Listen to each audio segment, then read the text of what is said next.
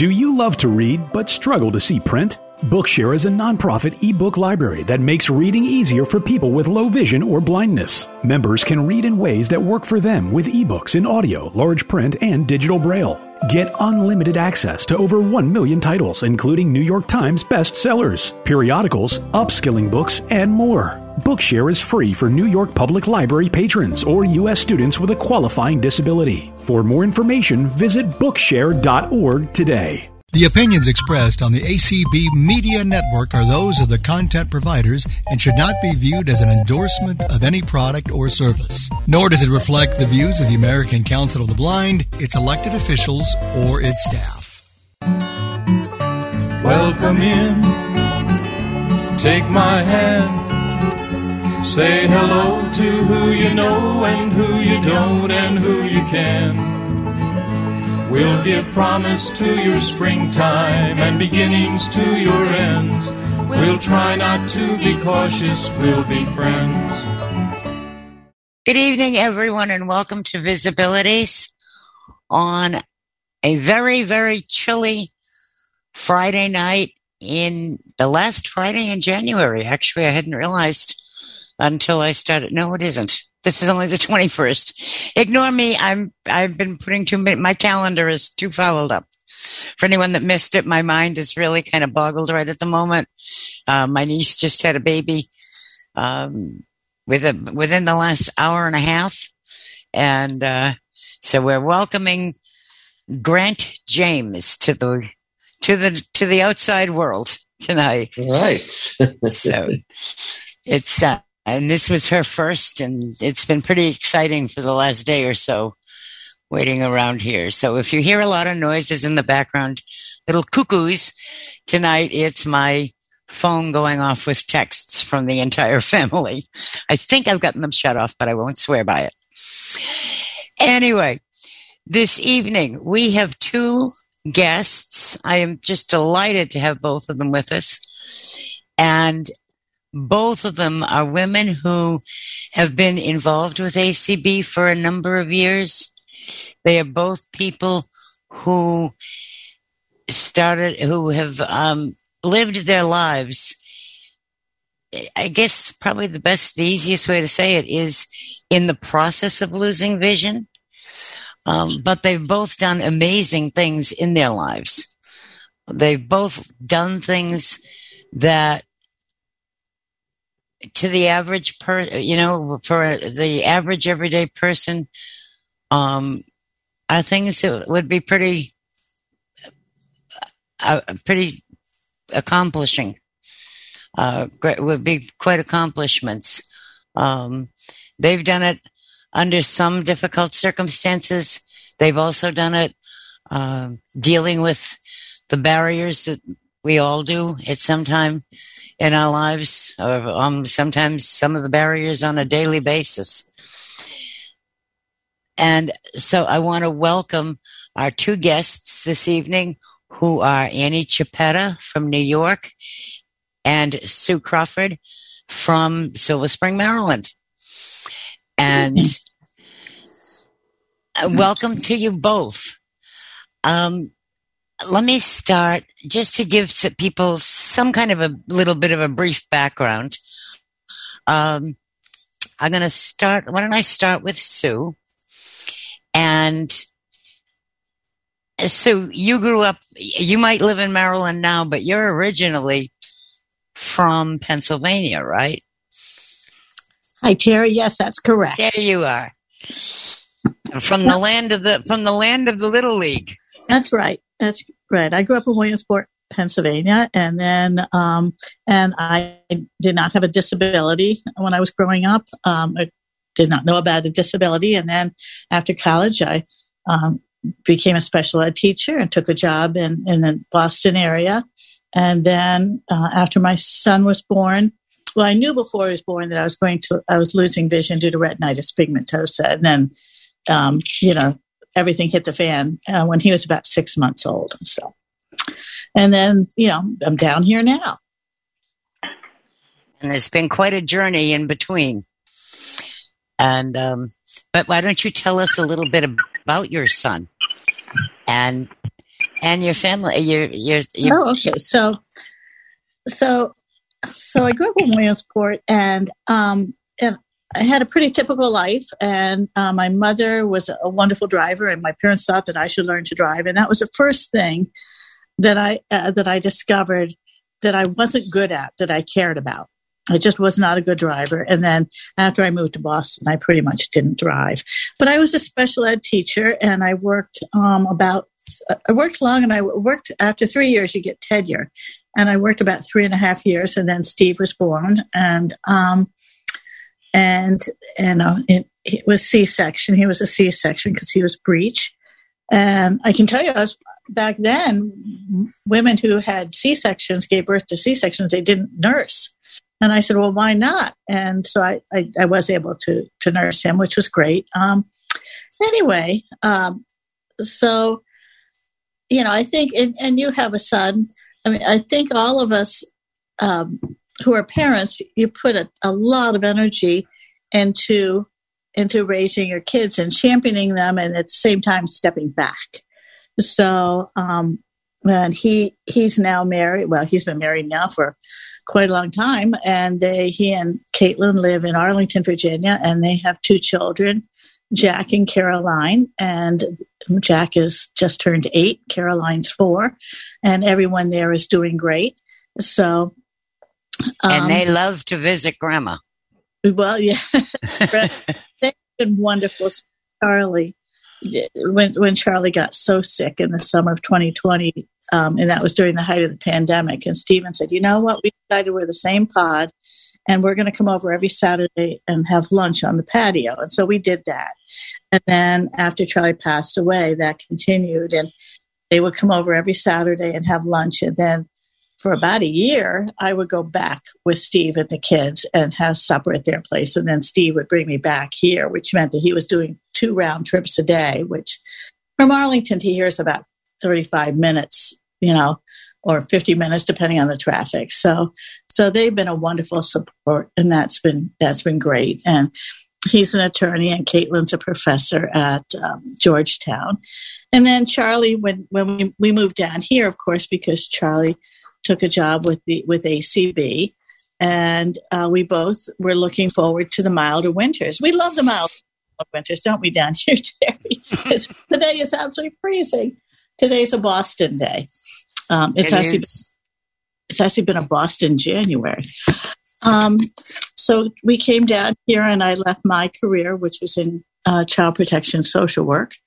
And then I was able to get a job in mediation because I had done that in Massachusetts and did that. And then that was segued. It's the ADA mediation program for the Department of Justice. And from there, I was able to get a job with DOJ after Charlie's ruptured aneurysm in 2004. In 2005, I decided we needed some good health insurance and stuff. So I kind of made it a part-time job to look for a federal job, which I was very fortunate. Janine Warden hired me at the Disability Rights section at DOJ, and that was wonderful. And then from there, after many years, I went over to HUD and was a director of civil rights compliance and disability rights, which is outward-facing compliance. So that's enforcement of civil rights regulations as it pertains to HUD recipients, which are a bazillion.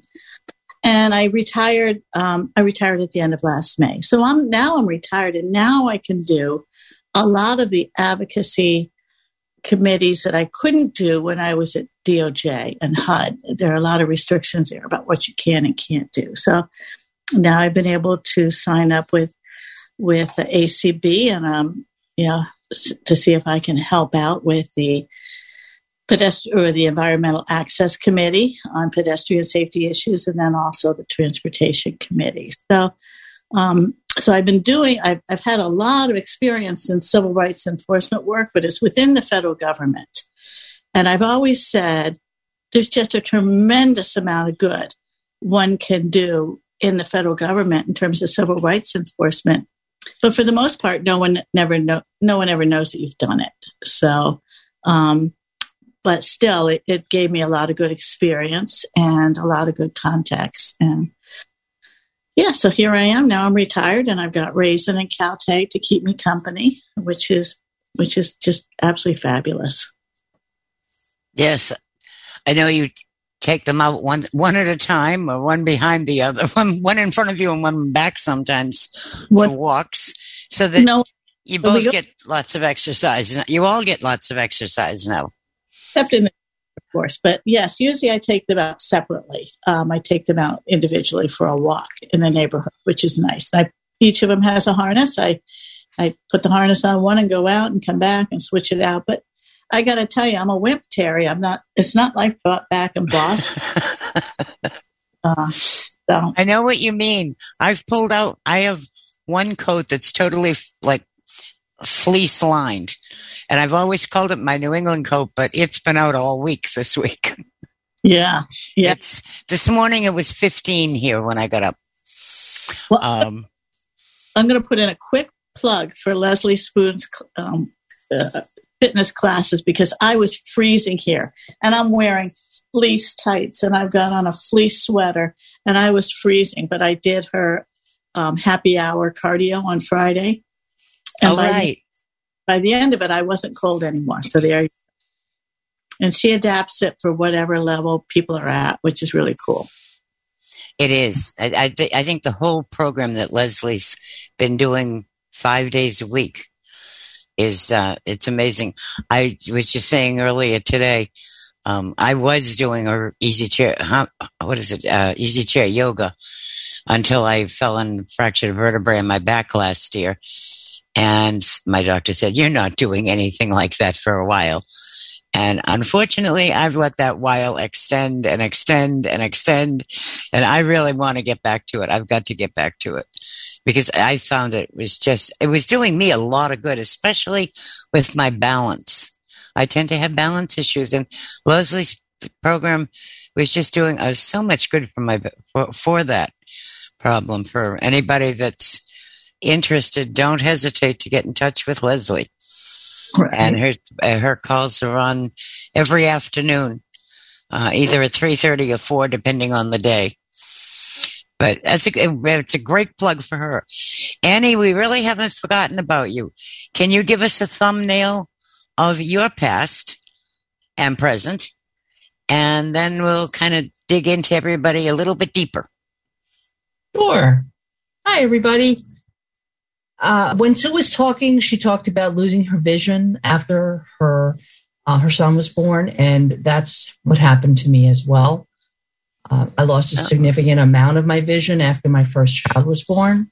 And before then, I was a person with, I was nearsighted, wore thick glasses, didn't drive because I almost crashed once in driver's ed, and they'd never let me drive again. But that's a whole different story. Sounds like a good one, though. Yeah. So I learned to ride my bike, took buses. I was a public transportation person all the way. And I knew there was something wrong with my eyes, but no one ever diagnosed it properly until after I lost my vision. So much of my vision that I actually couldn't do my job anymore. I was an acrylic furniture designer. And I couldn't see the line drawings and stuff. So I got a test, and I, was diagnosed with RP after a whole series of those horrible tests where they put contact lenses in your eyes and stick them there and show lights at you. And so my next part of my life happened after the birth of my son, and I learned how to rehabilitate myself. It took a long time, and in between that, the Gulf War happened. My husband deployed. I had another kid. We moved. So lots of things happened. But during all that time, I didn't lose hope. I had really good support, and I earned I earned my bachelor's degree, and then I went on to earn my master's in family therapy, and I finally became I was working for an independent living center for a few years, and then I finally got a job with the federal government with the VA, and I did that for about 8.5 years as a trauma counselor. I learned a lot of things in I guess in that 15-year period. I learned how to, mourn the loss of my vision. I learned how to enjoy my children as much as possible, regardless of whether I could see them or not. My husband and I think it enhanced our relationship to a degree that, that I'm very fortunate to say, over 31 years, we're still together and still supporting each other. As a marriage and family therapist, that is definitely a gift because I've seen marriages break apart over lesser things than vision loss. Sure. Yeah. I've been writing ever since I was 5 years old and reading since I was 4. So the creative part of me came out in many different places in my life, including, being the designer. And then I eventually trained myself to use the literary arts as a replacement for my loss of not being able to do meaningful work with the visual arts. And that's how I started writing. And, ever since then, it's been a wonderful journey for me. There's been some really serious bumps in the road. But I'm like retired now, but I have like a new life. So I hit 50 something and suddenly I have a new career going. So it's been great. Life's been good. I just hope I can keep going and keep writing and keep advocating. I've done a lot with ACB national. I've done a lot on the state level. But now I'm concentrating more on the micro, on the local level. After I retired, I realized I can support my community more than I ever used to before, with just being present and being on committees now. I'm not limited, like Sue had said about having a federal job and having some limitations, and I would experience that as well at the VA. I mean, there's certain things we couldn't do and whatever. But now I'm free to explore all those opportunities, and I'm having a really good time. That's wonderful. I think that I'm going to ask you both a question, and whichever one wants to jump in first is welcome to. When you both were experiencing vision loss, I noticed from your comments just now, Annie, you trained yourself in a lot of areas.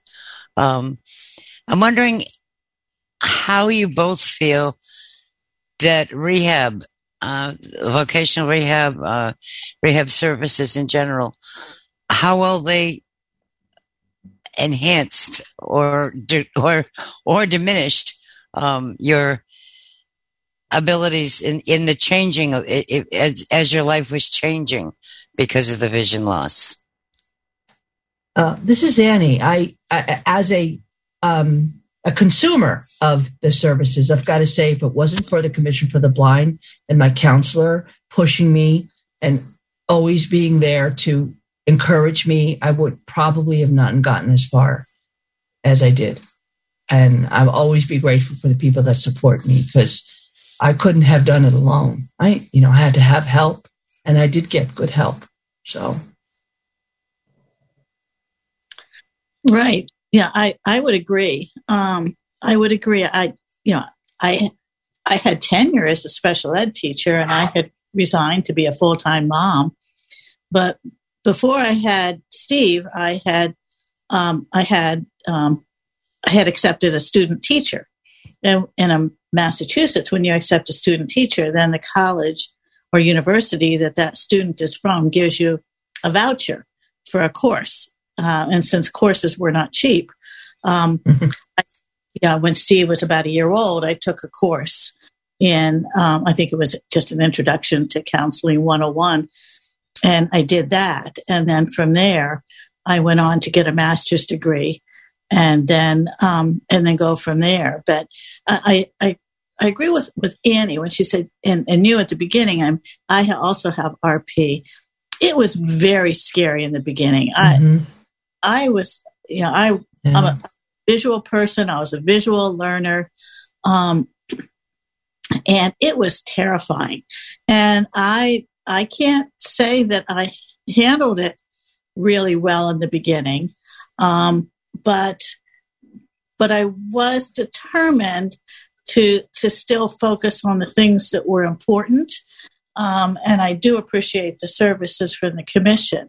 And then the one of the big things that provides is you get to meet other blind people with blind. And I met Mimi Weiner in Massachusetts. She was older and she had started a support groups for people going through vision loss and started Vision Foundation.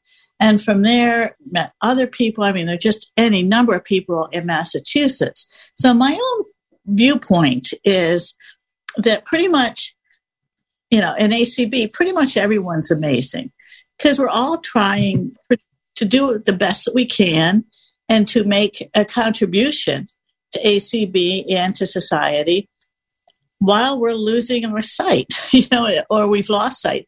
And I know people will say, well, I don't like it when people say, aren't you wonderful? You're blind and you're doing this. Well, that can be true. I mean, there are times when people are just looking at us with pity and are amazed that we can breathe and walk at the same time. But I would also say that there are things that people do in ACB and out there in the world that truly are amazing.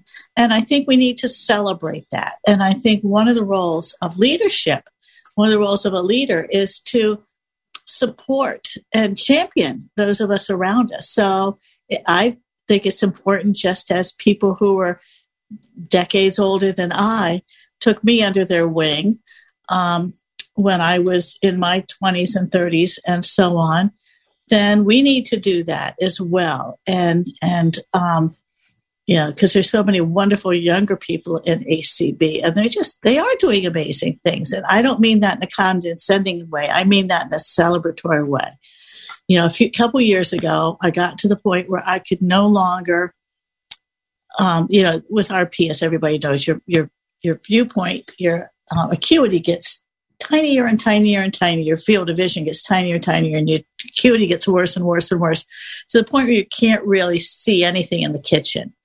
And that was pretty scary.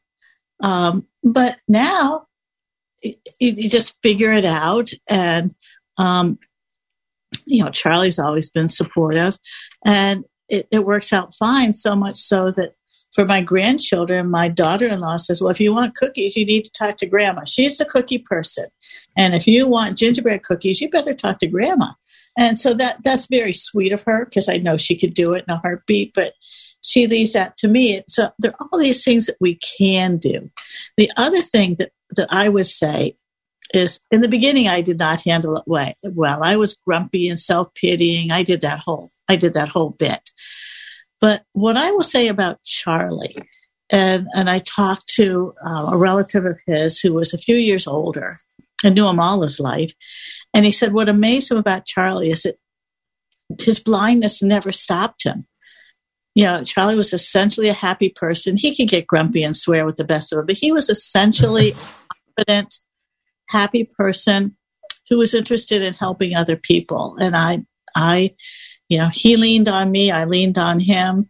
It was absolutely wonderful. But I think in terms of if anyone is amazing, it's to the extent that they're able to take what they've been able to do and learn and to share that with others. And I think that's also certainly the foundation of a good marriage. And I would say the two of you had an excellent one. Oh, thank you. It's a lot of work, but it pays off in the end. It does. We're 48 years plus, myself and my husband. Yeah. Annie, I'm sorry. I think I cut in on you. No, I said, that's wonderful. 48. I didn't think we would get to 30. And suddenly we're there, and I'm like, how'd that happen?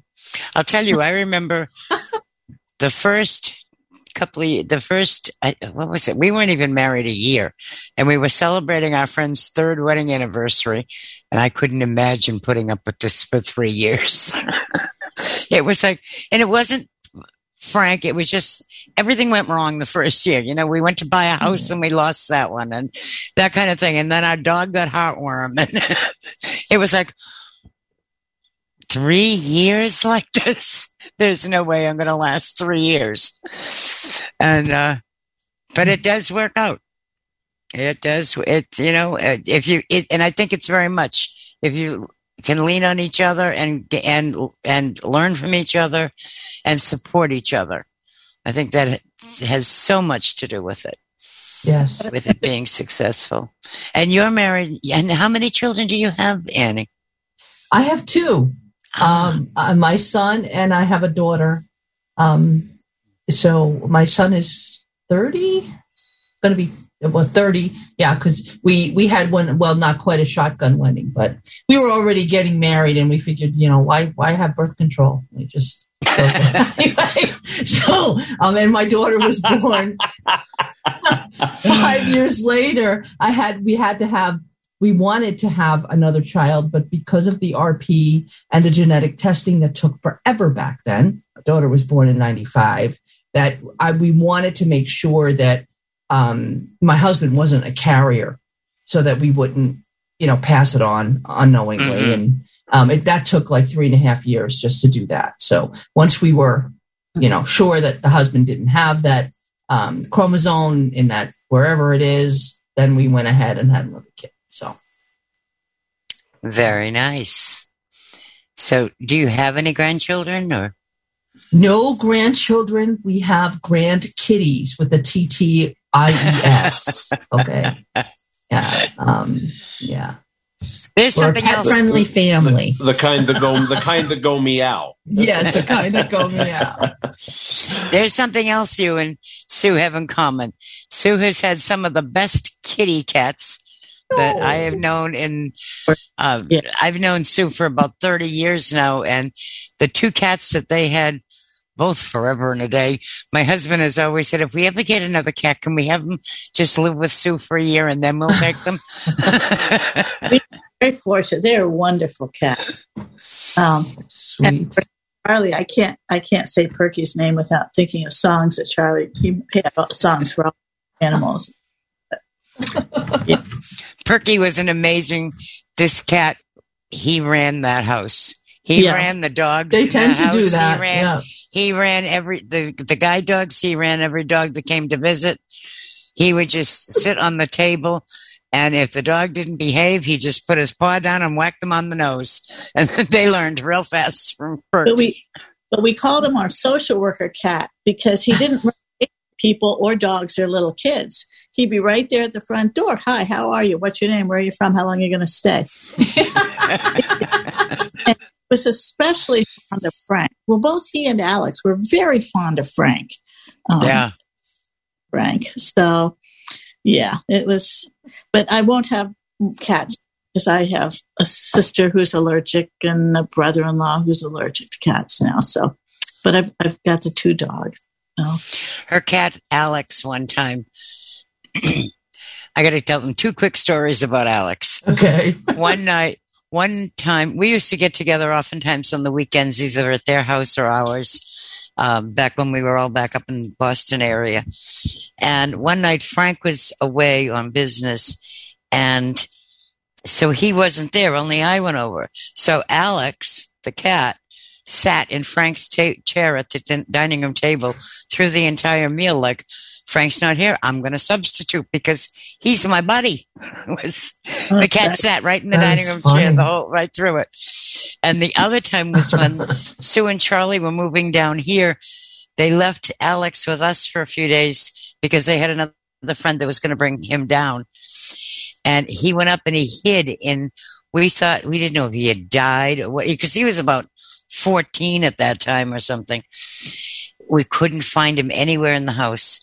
Finally, what we discovered was he was hiding behind a modem in the closet of my husband's office, and he would only come out after 1 a.m. and sit on Frank's lap, and Frank would feed him that way. And that was the only person he would have anything to do with was Frank. He did. He was crazy for Frank. Oh, goodness. It is kind of cats and pets and dogs are wonderful. Now, you've both had, I know Sue's had a number of guide dogs, and you also, Annie, have. Yeah, I actually, I've had dogs all my life, but my first guide dog was, I got in 2009. That was Verona.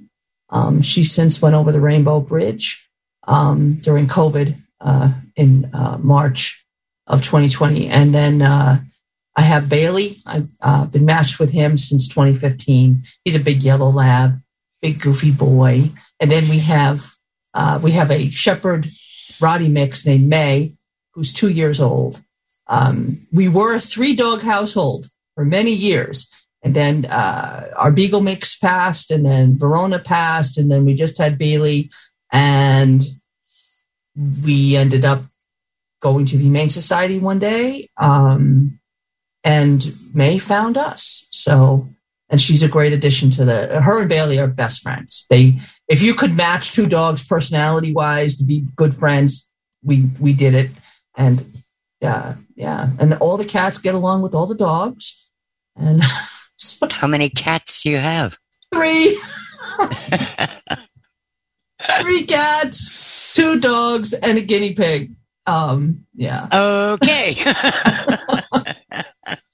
But being a guide dog user has helped me become a better advocate in a lot of different ways. I've had to advocate at work, for a lot of different reasons. I've had to, advocate for myself personally and in public life or restaurants or, and I really feel that I might not have reached that level of advocacy or self-knowledge or even self-acceptance without my guide dog at my side. I've written a lot of, I really feel that way. Yeah. Because dogs give us that total acceptance. They're just, yeah. Yeah. It's hard to put into words, but it's there. And the people who know it, in your heart, you know it. Yeah, I'm very happy. I'm so happy. I have the 2 of them. They get along so well. Mm-hmm. And when we moved down here, Charlie, one thing he wanted a house that had a fenced-in yard, because we did not have that in Massachusetts. And it's wonderful to have that fenced-in yard because they love to go out and just chase each other around the cherry tree. And I toss a football at Caltag, which Raisin does not want to put her mouth on, but she wants to chase him. And he loves it. It's really good. Yeah. So, and the one thing I would say too, because now I'm widowed, and so it's very different. It's something I absolutely hate, but there it is. And the one thing I would say is that my marriage to Charlie, our marriage, that's still with me. And so I was saying that to a group the other day that I tend to be introverted by nature, but Charlie, as everybody knows, Charlie was very outgoing. But there were things that he did and that I learned a lot from on how to engage with the world. And so I take that with me going forward and how to speak up in a way that's firm and yet leaves room for someone to transition their position so that they can agree, and just in general invite friendships and conversations in. And I think all that is good. So I still have all of that. And I think that's something that you have a lot more of than I sometimes I wonder if you even realize, because that's one of the things that I've always admired about Sue, is that she has not lived just within the blindness and low vision community. She's always, you've always been very involved in other things in the community, whether it be, a Bible study group or just walking.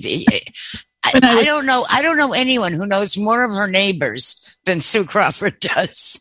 And I think you do such a great job. I'd love to have you just kind of tell people about, she goes out, she meets people. And I think that's something that's very difficult for a lot of us. A lot of people we hear from people in some of these calls and such, I walk into a room and nobody speaks to me, that kind of thing. But Sue, you have some really good traits on how to mix yourself into a group. Did you ever meet Ethline Diver? Did you ever meet Ethline Diver during our years of friendship with Ethline? Yes, she was a woman. She had to have been about 50 years older than I. So, and she lived in our neighborhood. She was a couple blocks away, but she was losing vision. She was one of the first women attorneys in Boston. She was just an amazing person. But of course, for the first 20 years after she passed the bar, she wasn't allowed to practice law. She could only be a secretary. Anyway, she was losing vision, and she said, "I'd like to talk to you." And I said, "Sure, why don't you come down and we'll have tea?" Which, of course, you live in the Boston area. That's what you do. You invite someone over for tea. And she came in, and I learned so much from her. And she said, I am losing vision. I don't know how to deal with this. I said, "Well, you're doing a heck of a lot better than I am." And she said, "Well, I'm older. I expect this. You didn't." But she had, by the time I met her, her husband had passed away, and she was retired, and she would walk around the neighborhood. Now, Terry knows our neighbor. She had this walk, and it was probably about a 3-mile walk she did. Most of it was uphill too, folks. Oh, wow. And walk over, and she'd stop and chat with people along the way, and they talk with her. And then one person said, "Oh, I love to take care of flowers." And so she'd offer to take care of flowers. And somebody else loved to do this, and somebody else and I love to do handyman work. Well, Steve, my son, he mowed her lawn, but he was a teenager. He wasn't interested in a whole lot else. In terms of, he would set up her bird bath and do stuff like that, but he wasn't interested in fussing with perennials or planting annuals. And my friend Judy and I, we love to cook. And so the neighborhood, pretty much, she developed a whole community. So on her 90th birthday, her son and daughter-in-law, who by then lived in Philadelphia, they had a big party for her at Northeastern University, which is where the law school she went to got folded into Northeastern. And she said, and they accused her of doing all these things about how she was just she was using everybody in the neighborhood, and she was getting all this free labor and all that. And it was kind of like, it was a mock trial, and it was great fun. And she said, and when it was her turn to speak, she said, "Yes, I confess, it's all true. I walk the neighborhood, and then somebody stops and I chat, and the next thing you know, they're offering, and I say, 'Yes, thank you.' And then the next person." So I learned all that from Ethline. She was marvelous. The other thing I learned from Ethline and Ernie DeRue, who was also elderly, is that when you invite people in their 80s over to your house for dinner, you need to cook like you're cooking for college kids, because they will come over. So. And then when Steve went off to college, and he was on the college debate team, and when they came down to Boston for the tournament at Harvard every year, and it was always around his birthday, and he'd come home for dinner, and he'd bring his friends with him. Well, pretty soon the debate team and the coach were coming over to our house for dinner every October. So the year when he was a senior, that's when Charlie took the job at ACB. But we didn't move down until after the debate team dinner. And I think by then there were at least 20 kids that came to our house. And wow. Yeah, you know what I'm talking about. You just prepare food to feed an army, and they leg of locusts, and they eat everything, and then they leave. And it was great fun. But anyway, as far how to meet people and do things, I think I learned so much from Ethline about how to be how to be vulnerable and yet how to be strong, how to be happy. She had a very hard life in many, many ways, which I won't go into. She was brutally honest, but she was a great role model. And and I do have my friends Judy and Sally that I've known since Stephen was a baby, and my friend Carol. She and I have been close friends since the age of 3, and we're still good friends. So I guess, and I would say, and Ethelene would definitely say this: cherish your friends, and then just keep enlarging your network, because you need, as you grow older, you probably need a larger network. And she just had an impish way about her. She said, yes, it's all true. It's all true. I take advantage of all those kind offers. So it was great. So, and I think part of the trick to it working out so well is you need to kind of figure, kind of survey the situation, if you will. Some people are going to offer out of real positive friendship, or looking for a positive friendship. And, there are people that I think you definitely take advantage. I don't want to say take advantage. That's the whole key. You don't want to take advantage of people. But if someone is honestly interested, that she was taking advantage of their very kind offers and made all these friends. But yes, right. You have to be careful that people aren't taking advantage. Yeah. Yeah. And that you're not taking advantage of people, and that, and in many times, like with you and Ethelene, it's a give and take. Yes. You learned a lot from her. You gave her a lot of joy and happiness too. It needs to go back and forth. And there were things that you would do for her as well. And and there's so much that I think sometimes we forget that we can do for other people. And out of all of her friends, I was one that had a key to her house, and she trusted me. And but speaking of cats, she had a cat that she was safe in that house alone, because that cat wouldn't let anyone come unless she came to the door and said, you can come up the walk. Oh my goodness. Yeah. 8-year-old cat, Posey. But anyway. We had a cat one time that had been born the same week as 14 puppies in my mother-in-law's yard, and never knew that it was a cat. And when my dogs, I had 2 German Shepherds and a Labrador Retriever at the time, and a toy fox terrier. Forgot about him. When they would run to the door, she would run to the door and bark and meow, just because they were barking. We always called her our watch cat. Oh goodness, so, Annie. Yes. For a bit of a change of topic. I'm sorry. Were you saying something, Sue? I just wanted to share something quickly before. Mimi Weiner had said, so many people told her that once you lose pretty much all your usable vision, there's such a relief, because you're done with that part. Whatever talent, whatever skills you have at that part, that there's just such a release at that point, because you're going to be okay. And I always thought that was crazy. But I will say that I pretty much find that's true. When I first really had a difficult time, really, because I had adapted to how I could cook in the kitchen. And when I lost that, I was pretty anxious for a bit. And then you get beyond it and you think, this really is okay. It is okay. It's may not be what you want, but it's okay. That's it. That's absolutely the case, I think. On a total change, a bit of a change of subject for a minute. Annie. Yes. Can you tell us about some of your books and how people can get them, and what got you going on which topics? Sure. You can go to www.annchiappetta.com, and that's spelled ANNCHIAPPETTA.com. I have a poetry book, a memoir, a collection of poems and nonfiction essays, a short story collection, and I'll be releasing my first young adult novel in the spring.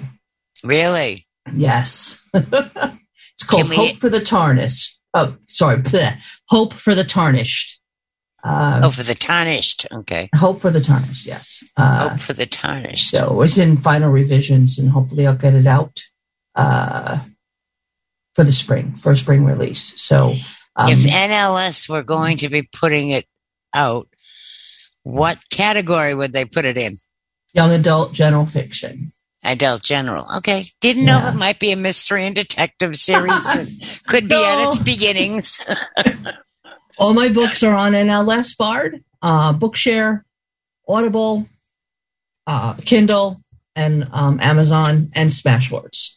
Wonderful. Yeah, I've spent the last 2 years putting all of my my books up in as many accessible formats as possible, so people can get my books whether you pay for them or not. I think that that starving artist thing is really true. I could probably keep going and put out 10 more books and still be on public assistance. So that's, but that's neither here nor there. I put out my books because I want people to want my books to resonate with people and share a connection with them. And that's what started me all those years ago with my poetry book. And I haven't stopped since. I found that I have a lot to say. And I found a way to, for the whole process, from the time, that I'm typing on the computer to the editing process and choosing a cover. I use a editorial service called DLD Books. They help writers with disabilities make their dreams come true. And this is a dream come true for me. I absolutely love what I do when I write. So that's, I'm going to keep going. I have more nonfiction and poetry on the way, and hopefully another novel or two in the next 5 years. And that's what keeps me sane. My writing keeps me grounded. Maybe that's what I'm missing. That's why I only touch ground about every fourth step. Oh goodness.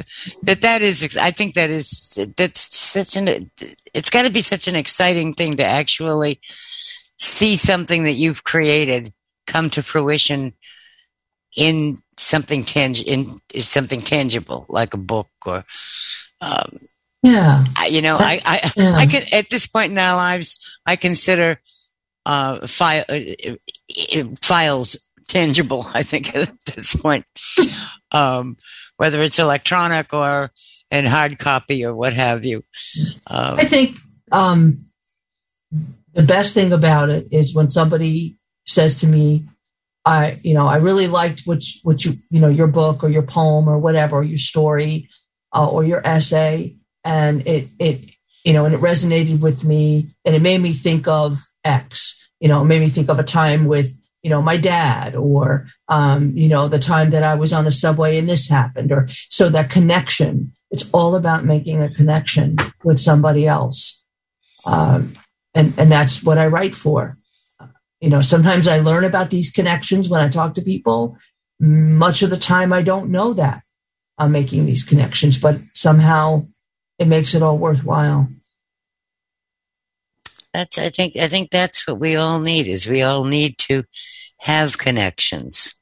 I think whether we're talking with a neighbor, someone we've never met before, someone in a church group, a colleague at work. I think we need to build connections. And to me, that's actually one of the best methods of advocacy, because we can legislate till the cows come home. But unless someone actually knows someone else who, for instance, like in our situation, where there are relatively few visually impaired or blind people. This sounds good. This, you often hear, well, that sounds like something that'd be good for blind people, but is it really that relevant since I don't even know anyone that's blind? That kind of thing. I think the more connections we make, the more people understand. And I think it's our attitudes that we need to break down sometimes our own barriers before we can break down some of the others. And it certainly seems like both of you have managed to do that, to break some of those barriers down incredibly well. Well, Terry, that's what you do with this show. I mean, that's what you do. I mean, your show is all about connections. And, that's right. And I hadn't really thought about it, but I suppose you're right. How about that? Well, I'm also noticing that it's 10 minutes. We only have about 10 minutes left. So I am going to turn over to Ray Campbell for just a minute. This has just been such a pleasant conversation with both of you, and I think we probably could have gone on for another 2 hours. But Ray, can you just remind anyone that would like to ask any questions to raise their hands and how to do it? All right. So if you'd like to ask a question of our distinguished guest this evening, we have one up already. We do. Start Alt-Y on the PC, Option-Y on the Mac, *9 on a telephone. And if you're on the app, you double tap the More button and look down in the middle of the screen there, and you have a raise hand button. Once I call on you to unmute, it's Alt-A on the PC, Command-Shift-A on the Mac, *6 on a phone, and down in the lower left corner of your app is a mute and unmute toggle button. So with that, we have... We do. We have area code 682 ending in 597. If you'd like to... You are unmuted. There you are. Hello. I really enjoyed the presentation. And I know a lot of authors that, are very good writers. And I was wanting to know, what do you like to do outside of writing? Do you like play any instrumental? That's an excellent question, because one of the things I meant to bring up, and I was going to, one of the things I was hoping that Sue would bring up, actually, Sue, you started early on playing the organ. Piano and organ, and I loved it. But I didn't want that to be my career. And I figured I could always learn that later, because I was really great at sight reading music. So, of course, that went out. But since I've retired, I've just allowed, playing the piano. And I'm not very good, mind you. I'm very rusty and just learning to play by ear. So, again, that's a shout out for the community calls. And then just right now, I'm kind of learning to play some blues and want to learn to improvise jazz. But, yeah. So. Oh, my goodness. Well, no, I'm not inviting you over to listen to it anytime soon. Not to go on, a karaoke night and entertain anybody with my jazz. But it's fun to play. I mean, I think it is. I think what the caller says is it's just good to try new things and to, and I. ACB community offers so many wonderful things, so many different activities. It's great fun. I've often said that we have learned so much about the talent and capabilities that our members have and friends have through this community. So, yeah. Did you know that focus is a Latin word for hearth? And of course, I learned that. I didn't learn that from my high school Latin. I learned that from Gary Legates. just lively Latin. Who would think about all the stuff that we have? Right. It's quite. That's true. Jason, would you unmute, please?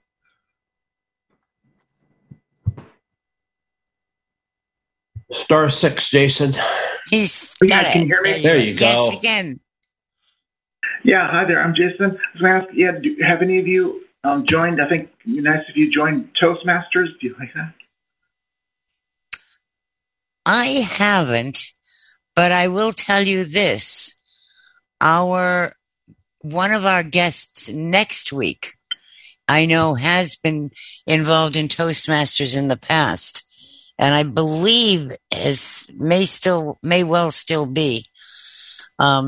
Next week's program, I'm going to have Gabriel Lopez Cafati and Pam Shaw are both going to be on about coaching, life coaching and attitudes and all of that kind of thing. And I know Pam's been involved with Toastmasters in the past. Sue or Annie, have either one of you? This is Annie. I have not, and I've wanted to. And going back to Calendra's question, I love to listen to music and like sing in the shower and stuff. I don't sing. I don't sing for anybody else's ears but my own. But I love music. I get lost in music. It's one of those. And I meditate. I do a 10-minute meditation every day. Deep breathing. And I love like paranormal stuff. So You love dancing? I do. My knees are so bad I can't dance anymore. But but I like to dance, or just kind of pretend I'm dancing, We figured out we figued out one time how to do the Macarena on bar stools. See, that's what I'm talking about. Like I dance, I sit in the chair and whatever. Yeah, whatever. Yeah, And that's my job. I dance with the sign. I'm a sign spinner for Little Caesars. I dance for 5 hours a day for them. Terry, Oh, Terry, you're going to have to show us how to do that at the convention. We'll spend a lot of time doing that. we might have to have Might make for great visibilities. Terry, I get to host for you next week again. The schedule's already out, so I get to host is it? again. Oh, so I'm looking good. forward to that program. That'll be great. I think that's going to be really, really good. So as for dance, this is Sue. I just wanted to say a few years ago, Mary Beth Cleveland, who is an O&M instructor down here, and she was in the school system, she put together for White Cane Safety Day, the students and a whole bunch of anybody else who wanted to join. What's it called? Is it a flash mob? yeah. Here. So she came to an NCAC, our chapter meeting, and she taught us the steps. And I think she even came over and taught Charlie and I. So we would practice these steps, Okay, time to practice our dance steps. And we knew what the songs were. And then you all just hang out like you're just doing nothing. And then there'd be the signal. And it was so cool. And of course, the students and all were at the front. We were at the back of that line. But it was fun. So if you have an opportunity to do anything like that for a White Cane Safety Day or anything, have fun with it. And don't be afraid to make mistakes. And because we're all going to make mistakes, but it was great fun. Yeah, we did that for White Cane Safety. Just recently, we actually had a walk down one of our main streets, and we stopped in the middle and turned around and we chanted. It was really great. We had like a chant and a step and a whole thing, and we got media coverage, and it was so much fun because we had all been, doing COVID recovery, and for our mental health, it was wonderful. Very creative. A lot of fun. Yeah. I thank you all very much for a great evening.